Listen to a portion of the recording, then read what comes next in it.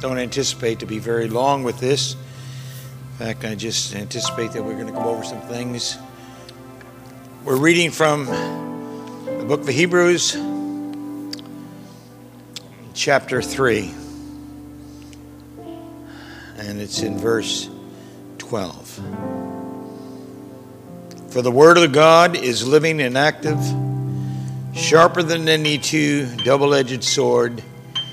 It penetrates even to the dividing soul and spirit, joints and marrows. It judges the thoughts and the attitudes of the heart. Nothing in all creation is hidden from God's sight. Everything is uncovered and laid bare before the eyes of Him to whom we must give an account. Father, I ask you just to guide my thoughts, direct my words to speak that which you would speak to your congregation, to your people this morning. I thank you that you have made something good out of all of us. It's remarkable what you've done in our lives. And for this, we give you praise and thanksgiving. We just stand in amazement, not only of who you are, but of what you have done. We thank you, Lord. Now bless the ministry of your word. In the name of Jesus we ask. Amen and amen.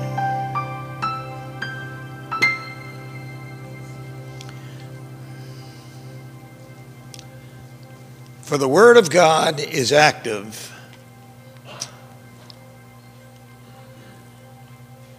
and living.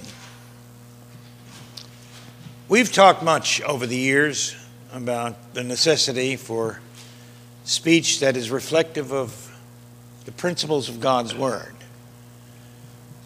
Probably the greatest shortcoming of the church is that we express our love and devotion to God. We become children of God, but we have failed to acquire and apply the language of the kingdom.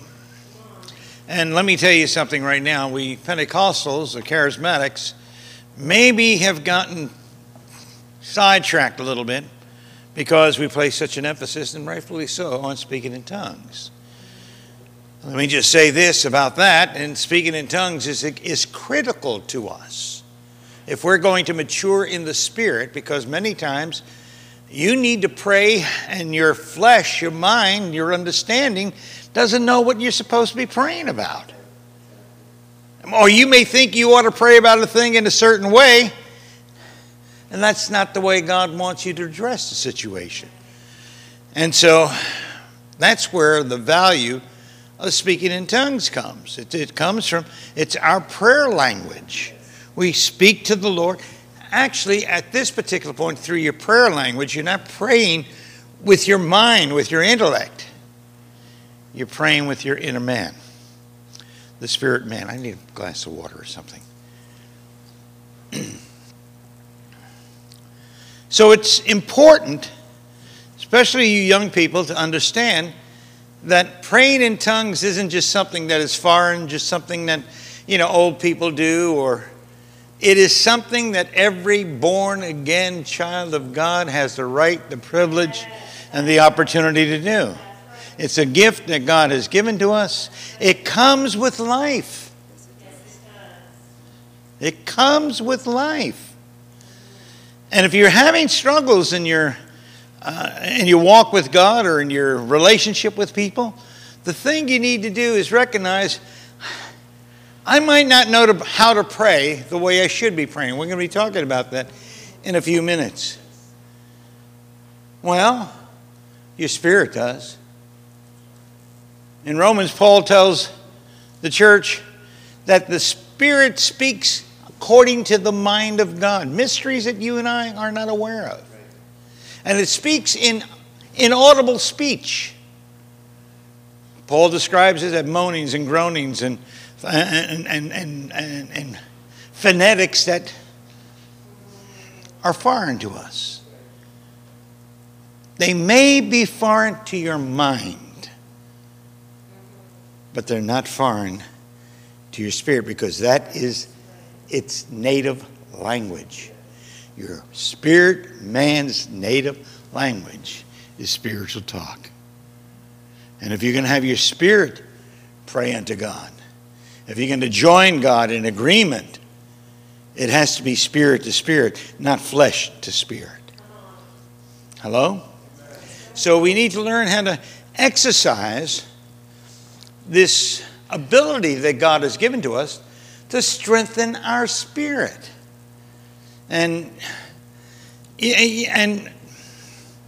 another thing, I started to say one of the problems that the church has brought upon itself since the charismatic and Pentecostal movements is that we think if we just speak in tongues, hallelujah, I'm filled with the Holy Ghost and I can go out and conquer the world. No, you can't. You've got the powers of God in us, and we can conquer the world through the power of God, but just speaking in tongues is just communication of our spiritual man to the mind of God, an understanding of God. So we've got to learn how to pray effectively. We've got to learn how to pray fervently. Several weeks ago, I shared with you some insights into that wonderful miracle that took place in Mark chapter 9, where this father brought his son to the disciples, and his son was afflicted with some kind of problem. The writers called it demon possession, and it probably was. I'm not here to define it one way or the other, but it was something that was frightening. This little boy would throw himself down, foam at the mouth, roll around the ground. Sometimes he'd throw himself into water, and the father wasn't there. He would drown or throw himself into fire. It was a horrible nightmare for the father. And then one day, the father heard about the miracles of Jesus Christ. So he did what any of us would do at that time, especially out of desperation. He sought out the Lord. When he finally came upon the meeting of the Lord wasn't there at that time, but his disciples were. So he brought the boy to the disciples, told them what the situation was, and he asked the disciples, would you pray that my son gets delivered from this spirit? And I know the scriptures don't go into all detail, but I think if you understand human nature enough, you can probably grasp what was going on at this point. Initially, I'm sure Peter and the others would have thought, yeah, okay, cool. We're going to pray for him, because they had seen miracles. They have laid their hands on the sick. People, were healed. They've seen blinded. And Jesus had sent them out in his authority. And so I'm sure that at this particular point, the disciples, when they received the boy, received him with this aura of spiritual confidence and laid hands on him, poured oil on him, or whatever they did, and they just began to pray in a loud voice. God, heal this boy.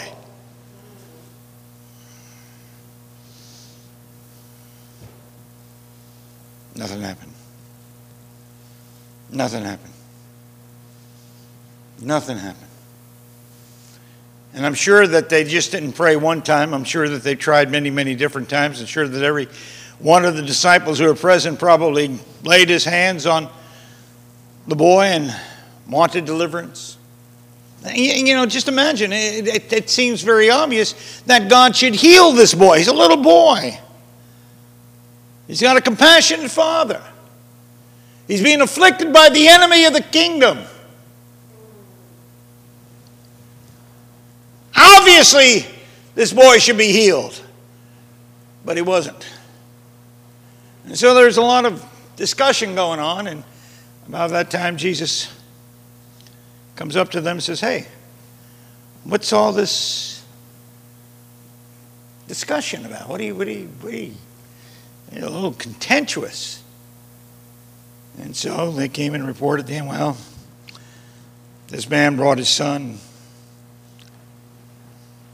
He calls the guy. Father says to him, tells him the story of his afflicted son.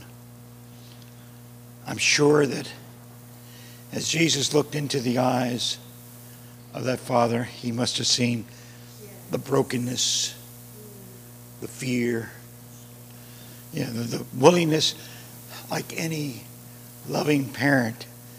If you had the opportunity, you would trade places, put the affliction on me, really, and believing in God and the confusion, the doubt.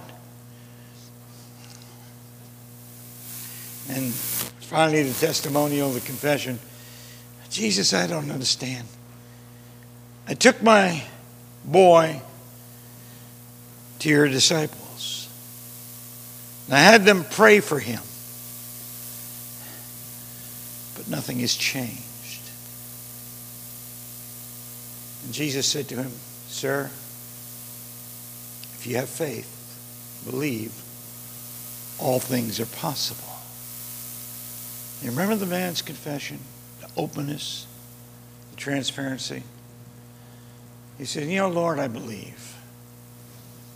I believe. I have this intellectual knowledge of what you can and could do and what you have done. I believe. But someplace in that deepest recess of my heart, help my unbelief. What do I have to do? And Jesus just went over to the boy, spoke to him, and instantly, the child was healed. He was delivered. And everybody rejoiced. But after the people left, the disciples marched into the presence of Jesus, probably sat down, looked at him and says, got a question for you, Jesus. What's that, Peter? How come we couldn't deliver him? You gave us authority. You gave us the right. Why was it that we weren't able to deliver this boy? And the answer that Jesus gave to the disciples have been words that have been misunderstood for millennia. He said, you know what? You didn't pray effectively. You prayed according to religious concepts. Because this can only happen if you pray. Many translations added phrase, and fast. Because that's the religious thing to do, right? When you want God to intervene in your situation, you need to pray, you need to fast, you need to deny yourself, you need to make all kinds of promises. I'll do this, I'll do that. Please, God, barter with God.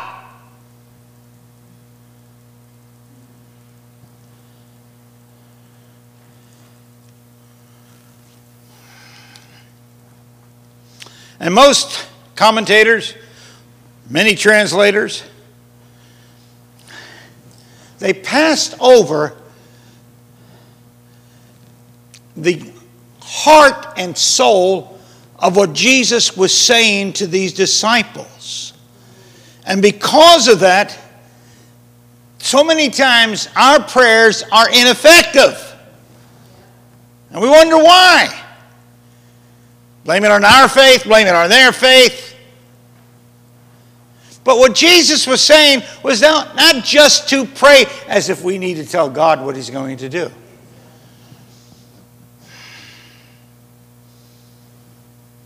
Prayer is not our information hotline to God. God, you see the world. You know, that's another misconception we have, and something I really want to teach all of us is the medium of intercession. We think intercession is just going through some religious prayer chain and saying things and doing. Here's the key. You see,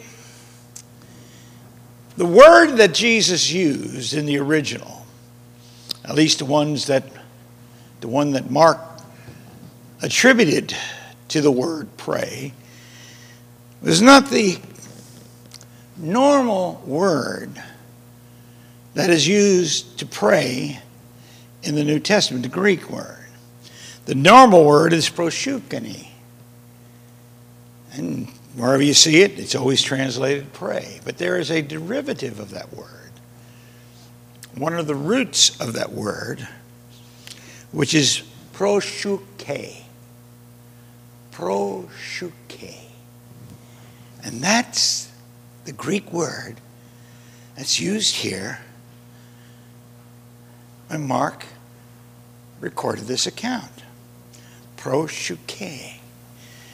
There's a difference between the two words. The original Greek word means pray to God. And we need to do that. Although we need to have an understanding of what prayer to God is all about.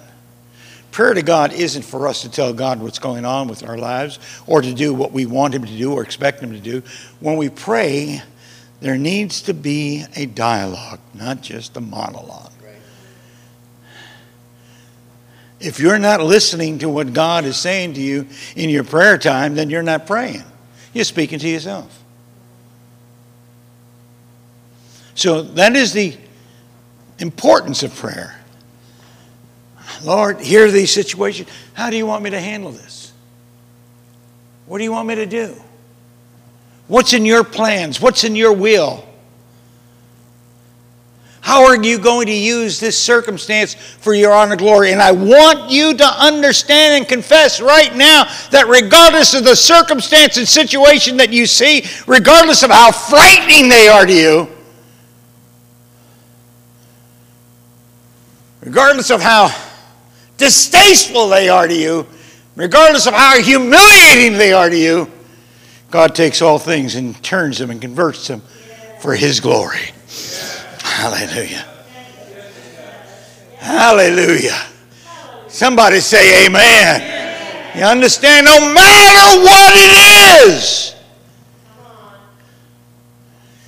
even when you don't think God's answering your prayer,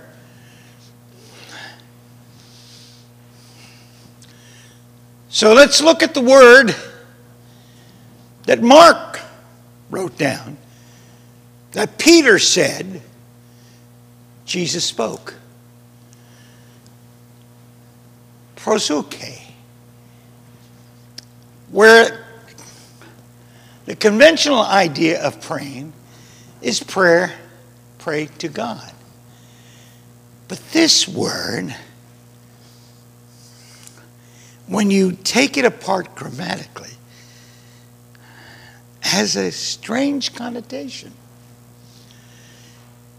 And you really have got to go into depth in understanding the root of the word. And there are some commentators, some lexicographers who've gone in and shared this.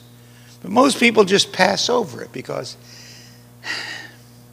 it seems not sensible. Proshuke literally means not praying to God, but praying the prayer of God.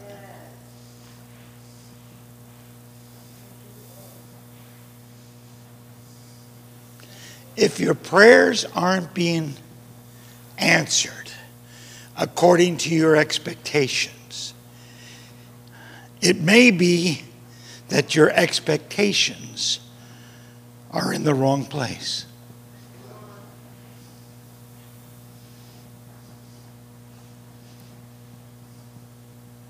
Oh, wow, if somebody's here, sick, it's God's will for everybody. God uses all circumstances, all situations for His honor and for His glory. anything that is troubling you, if you look at it in the natural, will confuse you. It'll make you feel as if something's wrong in your life. But if you can understand that God has a purpose for every circumstance and situation you encounter, every one of them, and you stop just trying to pray to God, but start listening at the prayer of God.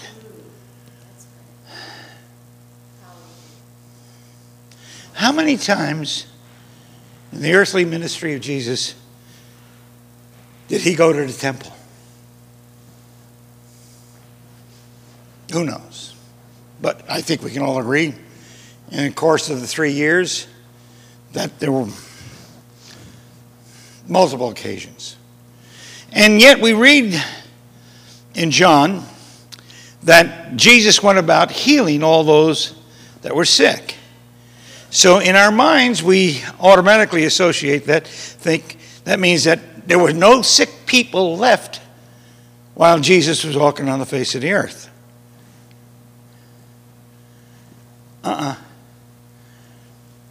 Jesus, when he healed with purpose. He healed according to the plan, the purpose, and the will of God.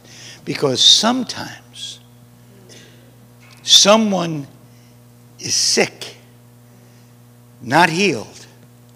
Not because God is angry or he can't do anything, but because God has another plan to manifest his glory through that sick person. The reason I ask you, how many times did Jesus go to the temple?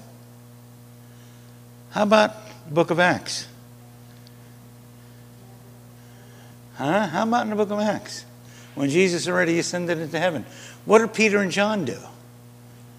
They were going on their way to the temple, the same route Jesus took, and yet they looked, and there was a man on the side of the road who had been there every day since he was a little child. Never missed a day. Begging for alms. A man that was crippled. Withered limbs. How many times did Jesus pass this man? Think of that.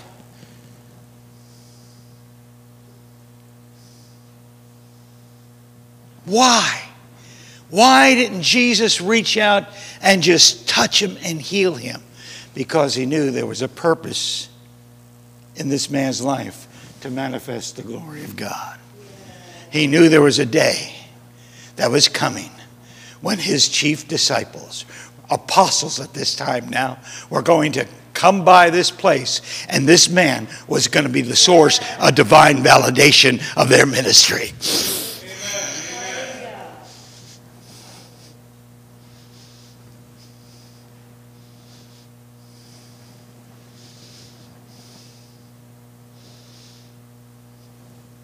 All things.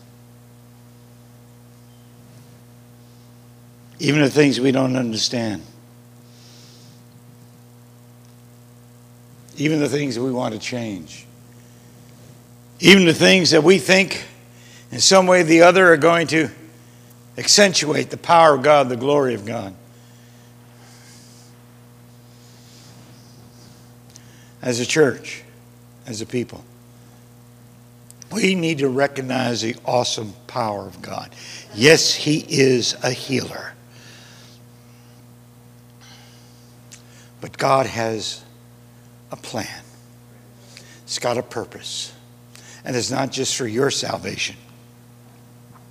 And it's not just for the salvation of your friends, your neighbors, your relatives.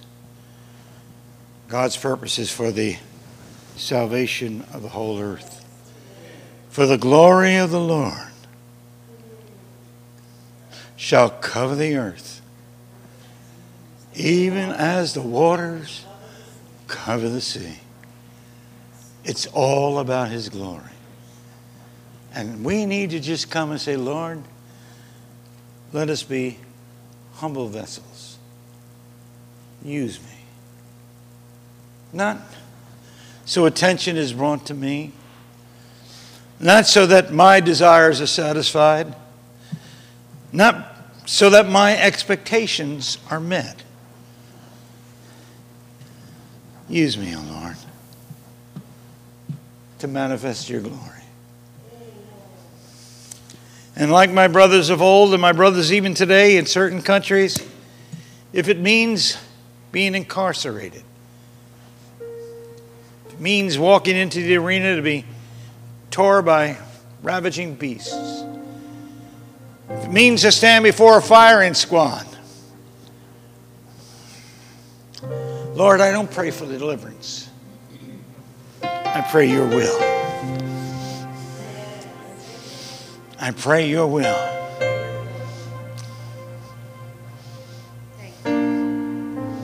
Do with me whatever needs to be done. The only thing I ask is that my life is an exhibit of your glory. That's right. That's it. Teach me to pray. Not some ritualistic recital that I can go over and mumble over and over and over again. Teach me how to be so close to you that we begin to speak one voice. We share one mind.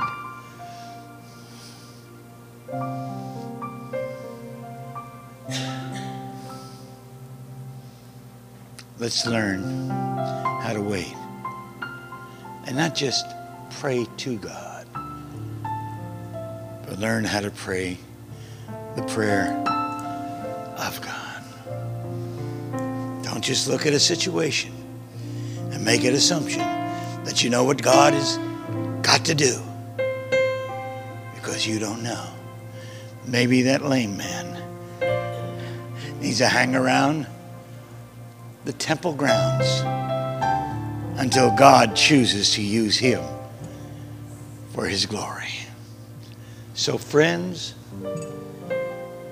never become dismayed. Don't get discouraged. When things aren't happening the way you want, turn that discouragement into encouragement by recognizing I don't know what's going on, but he does. And I find my strength in the God of my salvation. I rejoice in him. I don't have to know what he's doing. He does not have to do it the way I expect him to. Regardless of what happens. I'm here to be a vessel of your honor and your glory. Is that your prayer this morning? Is that your prayer? Raise your hands unto God. Say, Lord, I want to be used for your honor and your glory more than anything else, Lord. Thank you, Jesus. Thank you, Jesus. Hallelujah. Hallelujah.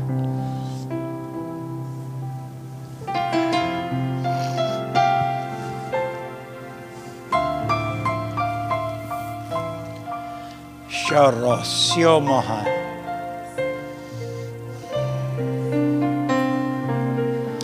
Thank you, Jesus.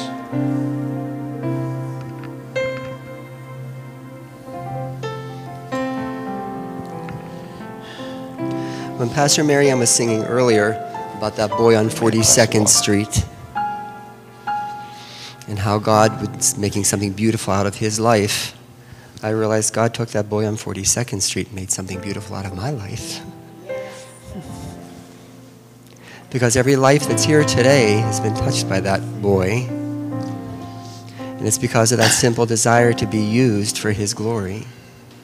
And if that truly is our prayer, not to be used according to our plan and agenda, not to be used according to what we woke up wanting to do this morning, but to be used for his glory truly, no matter what comes,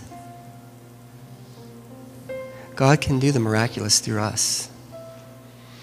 And when we get to heaven, it'll take eternity just to see the things that have been done through our lives because of us being willing to be used. We can build a kingdom on earth and labor for it, or we can just simply submit and be willing to build the kingdom. Amen. I thank God for my father. And today we're honoring him and celebrating him today.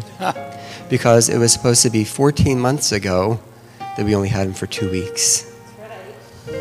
And God said, no, we're not done. We're nowhere near done. And then the word that came forth this morning, Pastor, that word was for both of you. That word was absolutely for both of you. Because right before you gave the word, I was sitting there, and I've said this many times before, that when I receive a word, I get a very visual picture. And I saw you in a room, and a whole bunch of people just moving around and doing things. And you went to reach for something, somebody came and took it and moved it out of the way. And you were watching, and there was just so much confusion and chaos. And the conversation was just like a roar, and you were trying to listen to the conversations, and you just looked around and just dropped your shoulders and looked over at a chair and went and sat in the chair. And as soon as you sat in that chair, everything in the room stopped. It was almost like, I don't want to say defeat, but it was just like you were just sitting in the chair saying, I don't even know what's going on here. You sat down in that chair. The minute you sat in that chair, everything in that room stopped. And all the chaos and the busyness and all the people just stopped and turned and looked at you. And sat down to listen. Thank you. At my age, right? And I saw that, and God said, I'm doing something new. It may not be what's expected, but I'm doing something new, and it's not over. And I would like to say to you people, I want you to recognize how blessed you are. I know I don't need to tell you that. But when you enjoy something and when you appreciate something, you share it. And we share our relationship with the Lord freely. We need to share what's going on in this house and share what's going on with our oversight and who they are. This morning we have people from around the world who would like to send their blessing to Bishop. And there's one person, I'll have to tell you who it is because it's a crazy individual. But I would like everyone to just turn your attention to the screens.